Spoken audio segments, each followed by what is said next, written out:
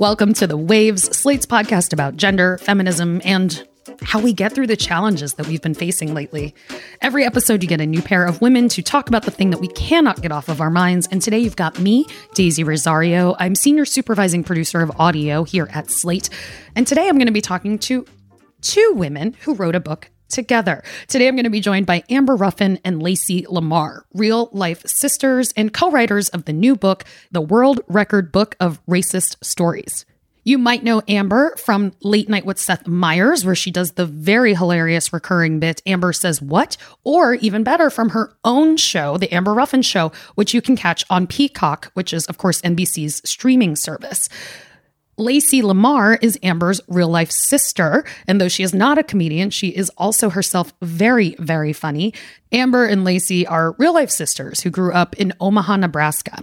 And this book is their second book. Their first book was called You'll Never Believe What Happened to Lacey: Crazy Stories About Racism. And most of those stories really center a lot on Lacey's experience living in Nebraska. With this book, they are now expanding out to include stories of their other siblings, as well as their parents and some of their friends. The book is both hilarious and incredibly maddening. That genuinely is the best way I can describe it, because these are real stories of racist things that happen to Lacey and other people. I myself am a woman of color, so I definitely related to a lot to some of these stories, have seen these things in action, have experienced a few of them myself. But the way that they write this book just felt so real, because for me and for so many people I know who have to deal with racism, sometimes you just have to laugh at it to get through the day. If you've ever seen Amber perform, you know that she is hilarious, and I have to say, it was always so much fun to perform with her. So we are going to take a very quick little break here, but when we come back, we're going to dig right into my conversation with Amber Ruffin and Lacey Lamar.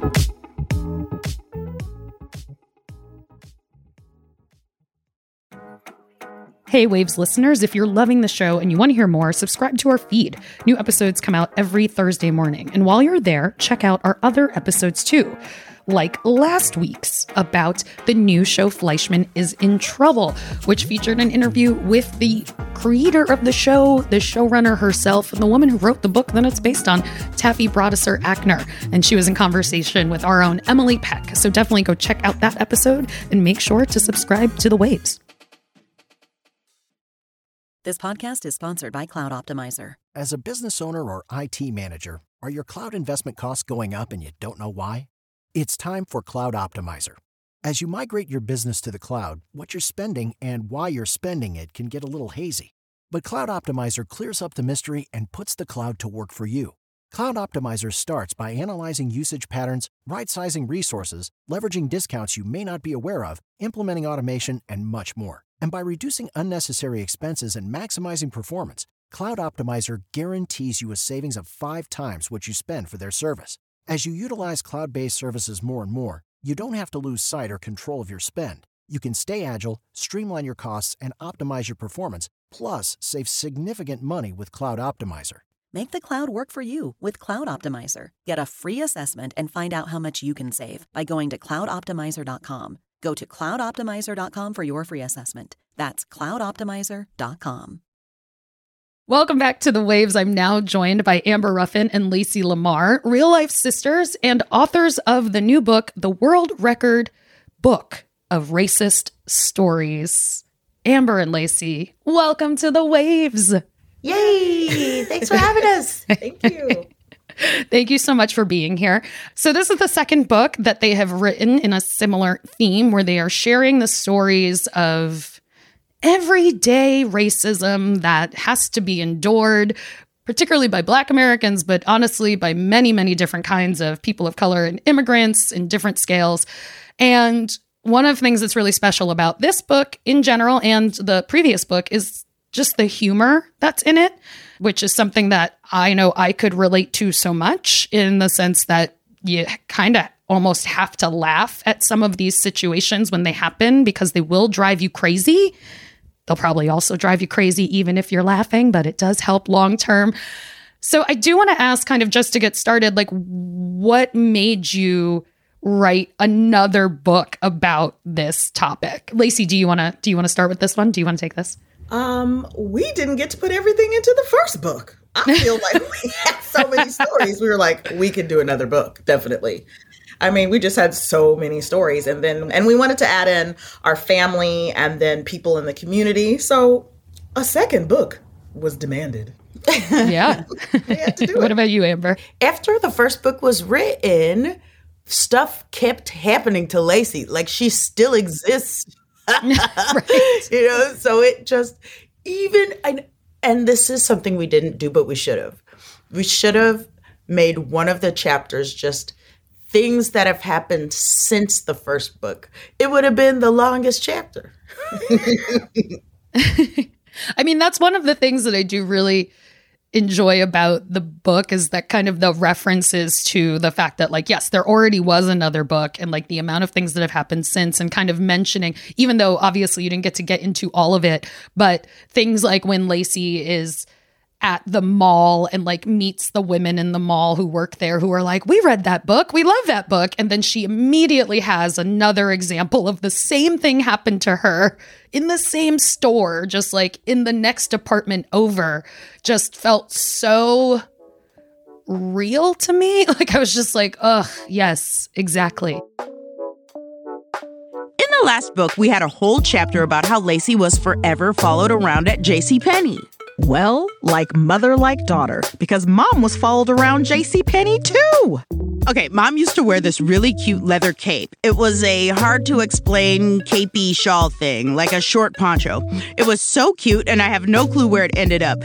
If I found it, I would wear it tomorrow, and you would be gagging. Side note, Mom will dress out. She used to make her own clothes, and in the 70s was quite the fashion plate. So every time Mom would come to JCPenney in this cape, they'd follow her. She'd buy whatever merchandise she came to buy and walk out to the van, and every time there was a guy watching her who had followed her out to the parking lot, waiting to see if she took anything out from her shirt. I asked her if she ever took out 2 middle fingers and showed him those. I got in trouble. So years before I was followed around the store for years, Mom was followed around that store for years. She would have told us sooner, but, and this is important, she forgot. That's the number of stories we are dealing with. So I would love to hear a little bit more of kind of, particularly for you, Lacey, who still does live in Nebraska. That's obviously a big part of the book, is that the Ruffin family grew up in Omaha, Nebraska, settling there after their parents lived there during the Air Force, and then deciding to raise their children there. In general, I would imagine at large that you already hear enough of like, there's Black people in Nebraska, because I hear it, and I'm not from Nebraska. I hear it just working in journalism. But specifically you being, Lacey, the person who still does live in the area that you grew up in. I mean, what was some of that reception like for you, and particularly locally? It was great by people of color and by non-people of color. Everybody loved. We thought we were going to get, for the first book and the second book, we thought we were going to, people were going to be upset and we were going to get a lot of negative responses. That did not happen. In fact, we still had a lot of people saying, are you going to do a second book? There's got to be a second book, And so I was like, of course, there's going to be a second book. Our response to the book was amazing. We were shocked that it did so well, or that people just weren't upset by it. Of course, we have people that said, oh, is racism really that bad? And I got a couple of messages, but they weren't even that terrible. Some people, I think I talked about the first book, how a woman contacted me and said, I was reading it and I thought that story was about me, but I don't think it was about me. And I said, yeah, that was about you. That was you. But most of our responses were great. Since you were surprised by it, can I ask, like, why do you think it was after the fact that you were getting this response? Like, do you think it was the humor? Do you think it was the way that you shared these stories? I think how we told the stories eased racism in there for white people. I'm just going to be honest, because Black people know this stuff is happening all the time. This book makes sharp things easier to swallow. And because Amber is hilarious, we like to tell jokes, we like to be goofy and silly, we tell these stories and then white people are laughing like, oh, okay, that is racism. And yeah, I might be doing that too. It's like it eased it in there. If we were like, you guys are racist, you're terrible, you do this, this, and this. It is the way the storytelling went that made it easier for people to be like, yeah, I do that. Yeah, my grandma does this all the time. Yeah. People know Amber from Late Night with Seth Meyers and her hilarious Amber Ruffin show, which is on Peacock. Go get Peacock, even if only for that. But I think in general, like obviously with Amber being known as a comedian, I would imagine that there is some kind of expectation like, oh, well, also that you kind of did this from a comedic perspective because Amber is a comedian. But I do wonder how much of that kind of sense of comedy also just comes from your family and in a way of kind of laughing at these things to get through them. This book came out as a comedy. What I mean by came out, I mean came out of our mouths as as comedy because that's who we are. And I think like when white people read the book, they think, oh no, that's so sad. Everybody's feelings are so hurt. But that's not how minorities move through the world. It's hilarious. This shit is hilarious all the time. It's daily and it's hilarious. You know what I mean? Like, because of television, we all think of racism as one big event that destroys a community or some shit. Real racism is every single day and it's unrelenting. And you can tell that people think it's funny because they're still sane. You know what I mean? Either it's funny to you or you are having a difficult life. Chapter 5. Don't go in that store. It's always nice paying actual money to be someone's racist experiment. You walk into a store and you walk out with a new understanding of how terrible the world is. Here are the winners for Worst Car Service. I was on my way to the airport, so I decided to take an Uber there. I use Uber all the time in New York, but it is nothing like Omaha. I mean, not even close. More times than not, I get the most interesting driver you can imagine. This time, my driver was an older white woman. As I get into her car, she immediately changes the station from easy rock to the rap station. This also happens to me all the time. It's sad. I'm so used to it. As the music is playing, she raises her voice so I can hear her. Hey, how about just turning the music down? Anyway, this woman says, you know, my boyfriend says that you guys are all on CP time, but not you. You came out right away, so I guess not all colored people are late. Oh, my boyfriend is black, by the way. Really? Why didn't he teach you not to repeat that phrase? You were dumb enough to actually say CP time, then made it worse by saying colored people? Did you know that there is a way you can complain about your driver? Did you know that it's next to impossible to get a response? Now, having taken these cars everywhere, I can tell you they should already have a canned response they send to everyone who complains. Here, I'll even write it for you.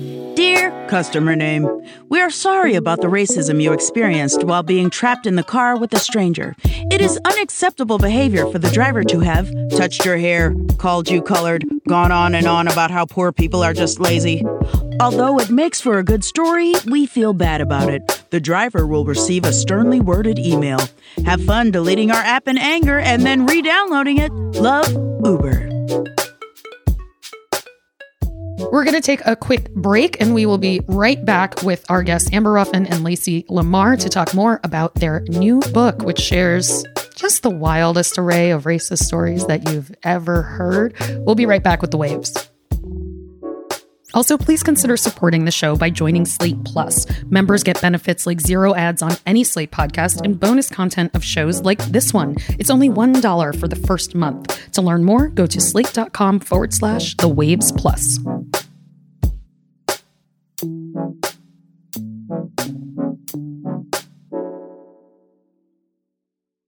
Our bodies come in different shapes and sizes, so doesn't it make sense that our weight loss plans should too? That's the beauty of Noom. They build a personal plan that factors in dietary restrictions, medical issues, and other personal needs so your plan works for you. Noom doesn't restrict or shame when you want to treat yourself. Their flexible program focuses on progress instead of perfection. You don't have to give up carbs or anything. And with their daily lessons, you can learn something new about your food choices every day.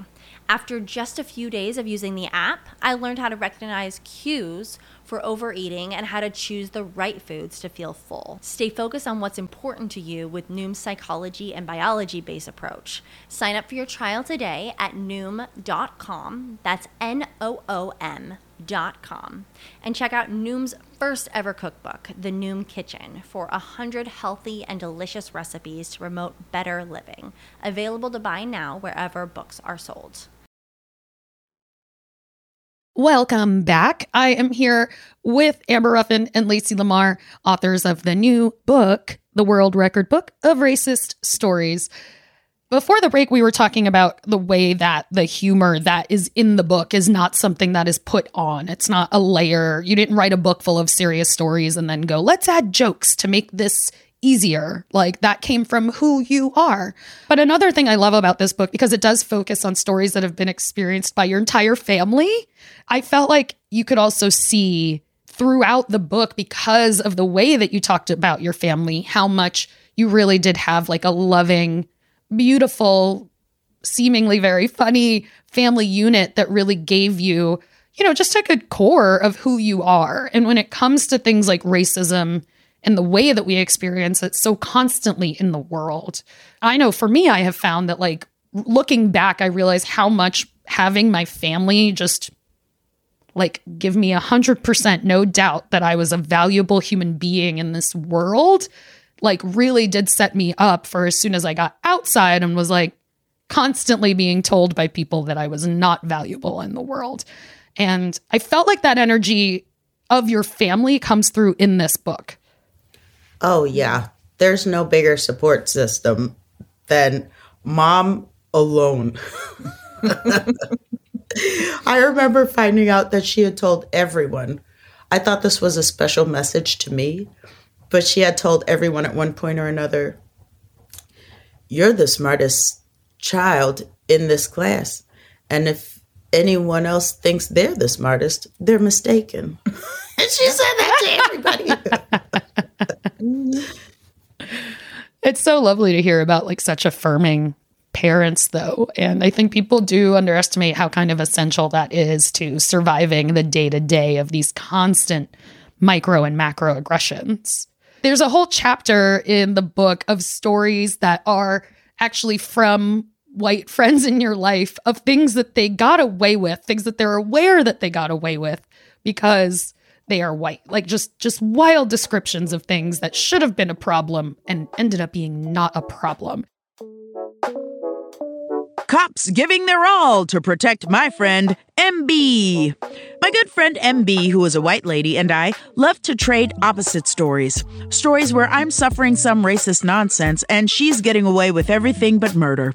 It's so shocking to me. I can't believe this is happening to my little bud. Being white is hilarious. So as you hear these next 5 stories, try to think about how out of place they are in this book. Try to imagine a black man getting away with any of this. It's fun because you can't. Here are MB's stories. Story 1, 2018.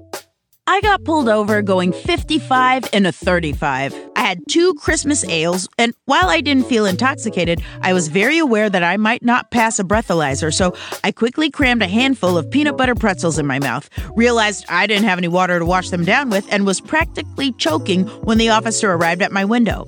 I had my ID ready, but when I started reaching for my glove box to grab my registration, the officer said, "Oh, I don't need to see anything else." I was silently bargaining with my higher power, happy to get a speeding ticket in exchange for not having to do a field sobriety test. Him: "Do you know how fast you were going?" Me: "I do not, but I totally trust that I was speeding and I am so sorry." Him: "You were going 55 in a 35. At first I couldn't tell if it was you or the silver car in front of you, but then you passed him." Me: "Oh, yes. Again, I'm so sorry." Him: "Okay, I'll just give you a warning this time. Happy holidays." He did not write me a warning, run my license, ask if I'd been drinking, or any other incriminating questions. The whole interaction was over in less time than it had taken me to find a good spot to pull over. I just kept reading it and feeling like so much of the humor was also comes from this place of like, I everybody's kind of constantly telling me the opposite of what I am seeing with my own eyes is true. And like, how do I get through this? I mean, how do you feel about kind of that core thing in your work in general, in your comedy in general, and you're like, here's, you know, speaking of some kind of truth that you see? It was a cool thing for us to put those white stories in the book because that's where they can see it. Yeah. You know, like racism is a wall and the tiny hole in it is their privilege. Like they may not be able to see the whole picture, but they can certainly see how they're getting away with murder and, you know, and that we are not. And it's something that has just always been, and I think always will be. I see it every day. I see it all the time. White privilege, especially living in Nebraska, where you are definitely the minority. You see white privilege all the time. I see white privilege every time I walk into a store, and I'm like, ain't nobody gonna greet me. Let me go get this stuff. You see it. It is so, and you just become used to it. I see it when I go into a store and I'm the one also being followed and the white people are not. And I tell this story all the time. I had come to New York and Amber and I were in this department store and I had a huge purse and I had to get something out of the bottom of it. And I said, oh, I can't stick my hand in my purse because Amber said, no one cares about you here. Look at all the black people around you. No one's looking at you. And I had to be like, oh, they're not. They don't care. But in Omaha, you cannot just stick your hand in your purse like that without them being like, she just put something in there. Let's follow her. White privilege is definitely a thing. And you just become used to it, which is sad, but you just become used to it. I've just literally don't carry a purse anymore. She does not. I don't want. My purse is big enough for me to put Amber inside of and just carry her around. And she does. She's quite strong. As I was reading the book, I mean, it also reminded me of like times I've had conversations with, just like male friends, but specifically just more about the way that like women get harassed on the street. Thinking about it in the sense of like, usually it would be like if I'm meeting up with one of them to have a drink at a bar in the pre-pandemic times, when that happened more casually after work, I'd probably get harassed 2 or 3 times on the way there. And then I get there and I'm not talking about it because it happens all the time and it's not what I want to fixate on. And because it happens all the time and it's not what I want to fixate on, they don't think it's true. I think with just looking at the people I spend time with in my life, feel like that's actually the side I have to try to make them understand more, because a significant portion of the people in my life are also not white. So like they know.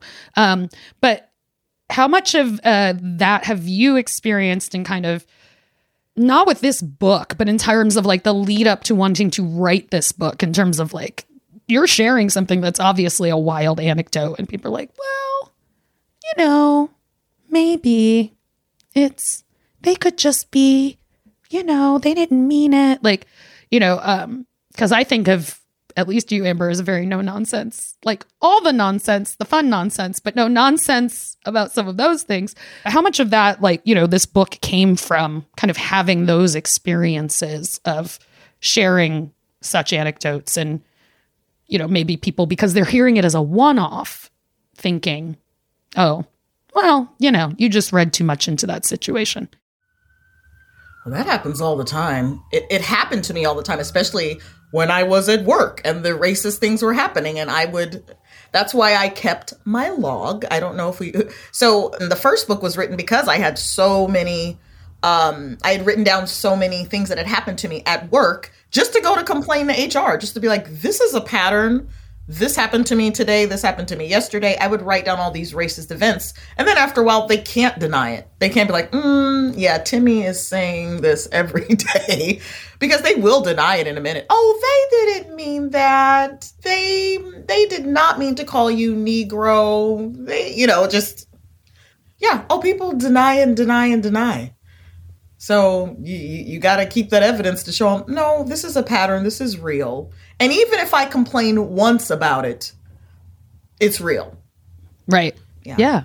And that's part of why we wrote the book, is just because of the sheer volume of the stories. It's constant. It's daily. You would never friggin' believe it.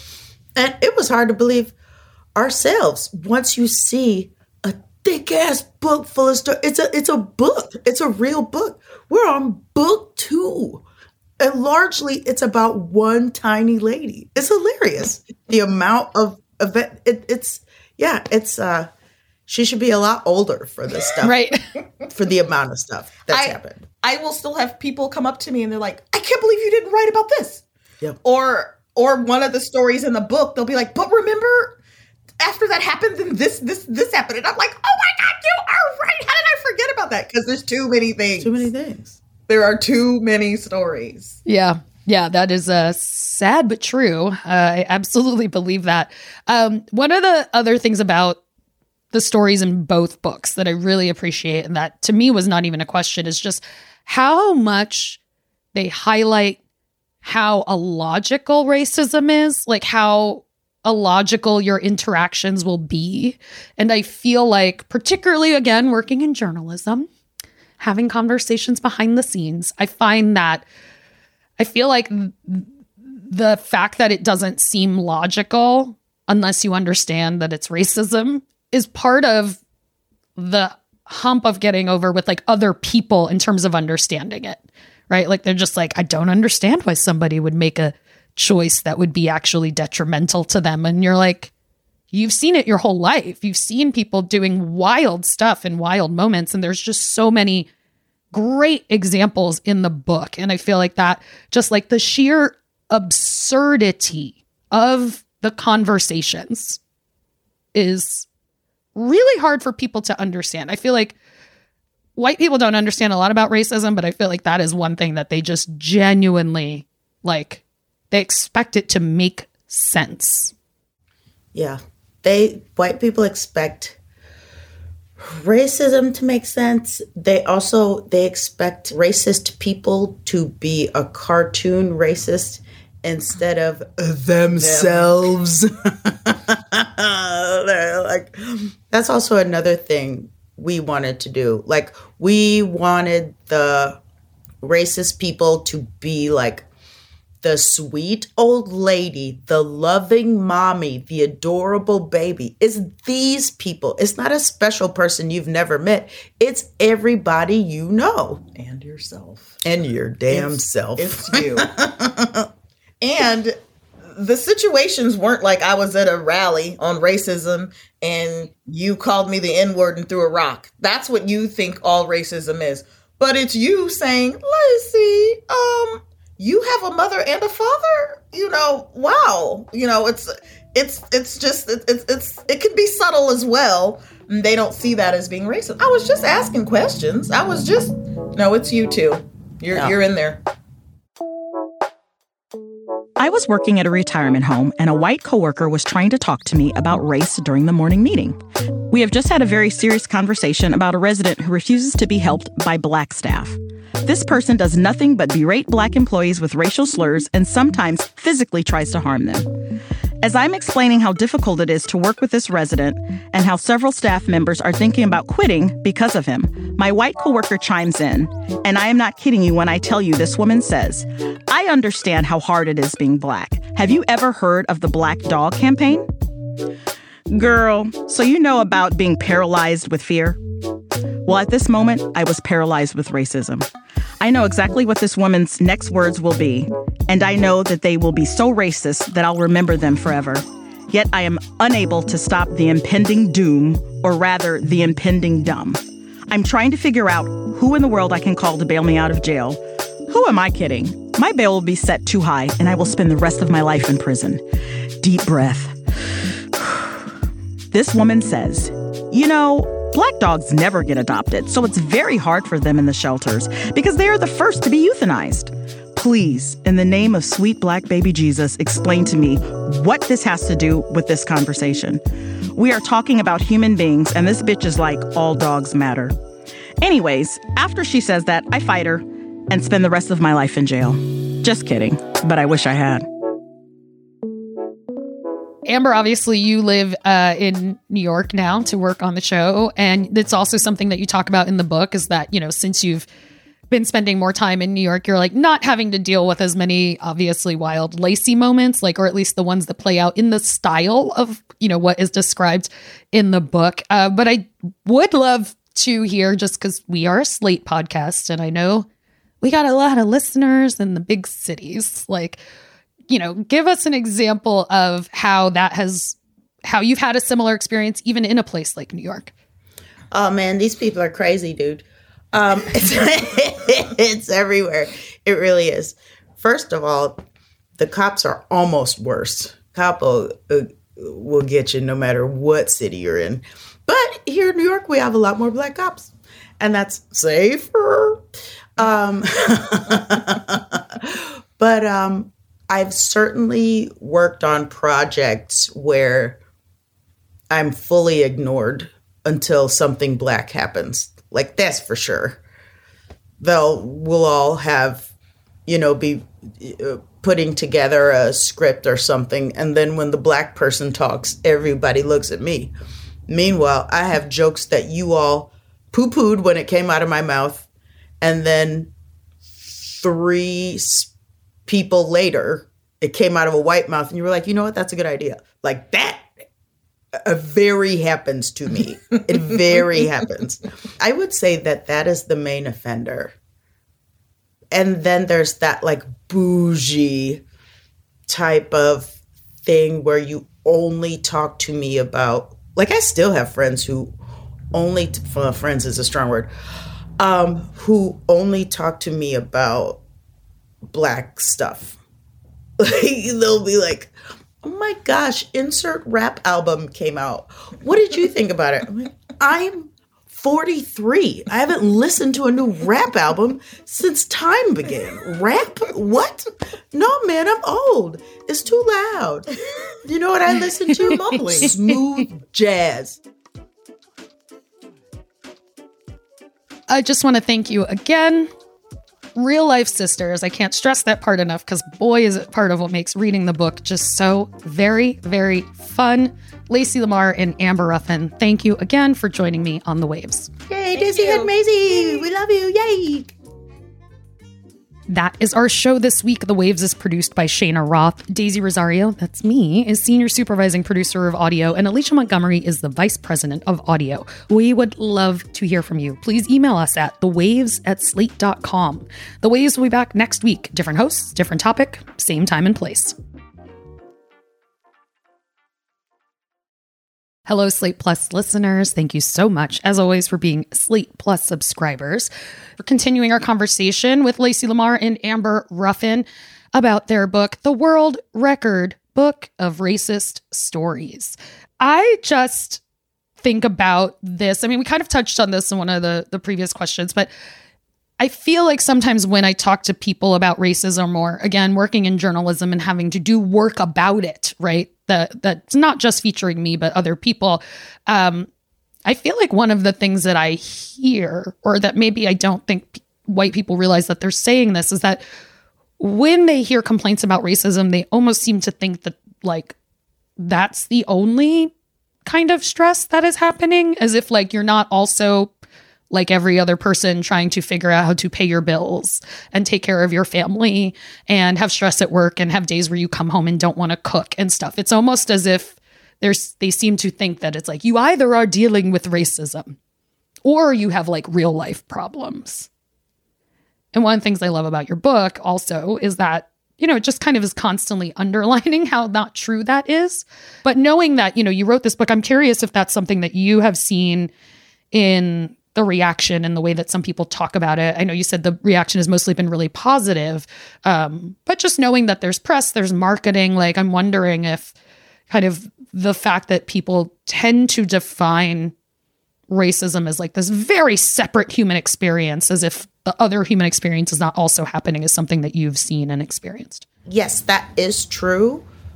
But the good part about that is racism is fun and we could all, I'm just kidding. But the good part about it is white people are never like if that happened to me, well, I would just blah, blah, blah. That's rare. What's most likely is white people are like, if that happened to me, I would lay down and cry until I died from it. People are very honest about how they could not handle this stuff. And that makes me feel like it's getting in there. You know what I mean? I think that people are like, this one happening is too much for a person. But when you make it daily, I don't know how you are doing it. They haven't even put the two things together. You know what I mean, Daisy? Like what you're saying is true. Mm-hmm. Yeah. And then it's still too much to handle. A fraction of the little bit is too much for these people to handle. And honestly, I love that. Yeah. Amber hit the nail on the head. That's one of the main first things that white people will say to me when they come up is, oh my God, I can't believe you, this has happened to you. How did you get through all this? I wouldn't be able to handle this. And then I say, if you were Black, you would be able to handle it because this is your life. What are you going to do? But yeah, that is the main thing that white people say is, oh my gosh, I can't believe you go through all of this all the time.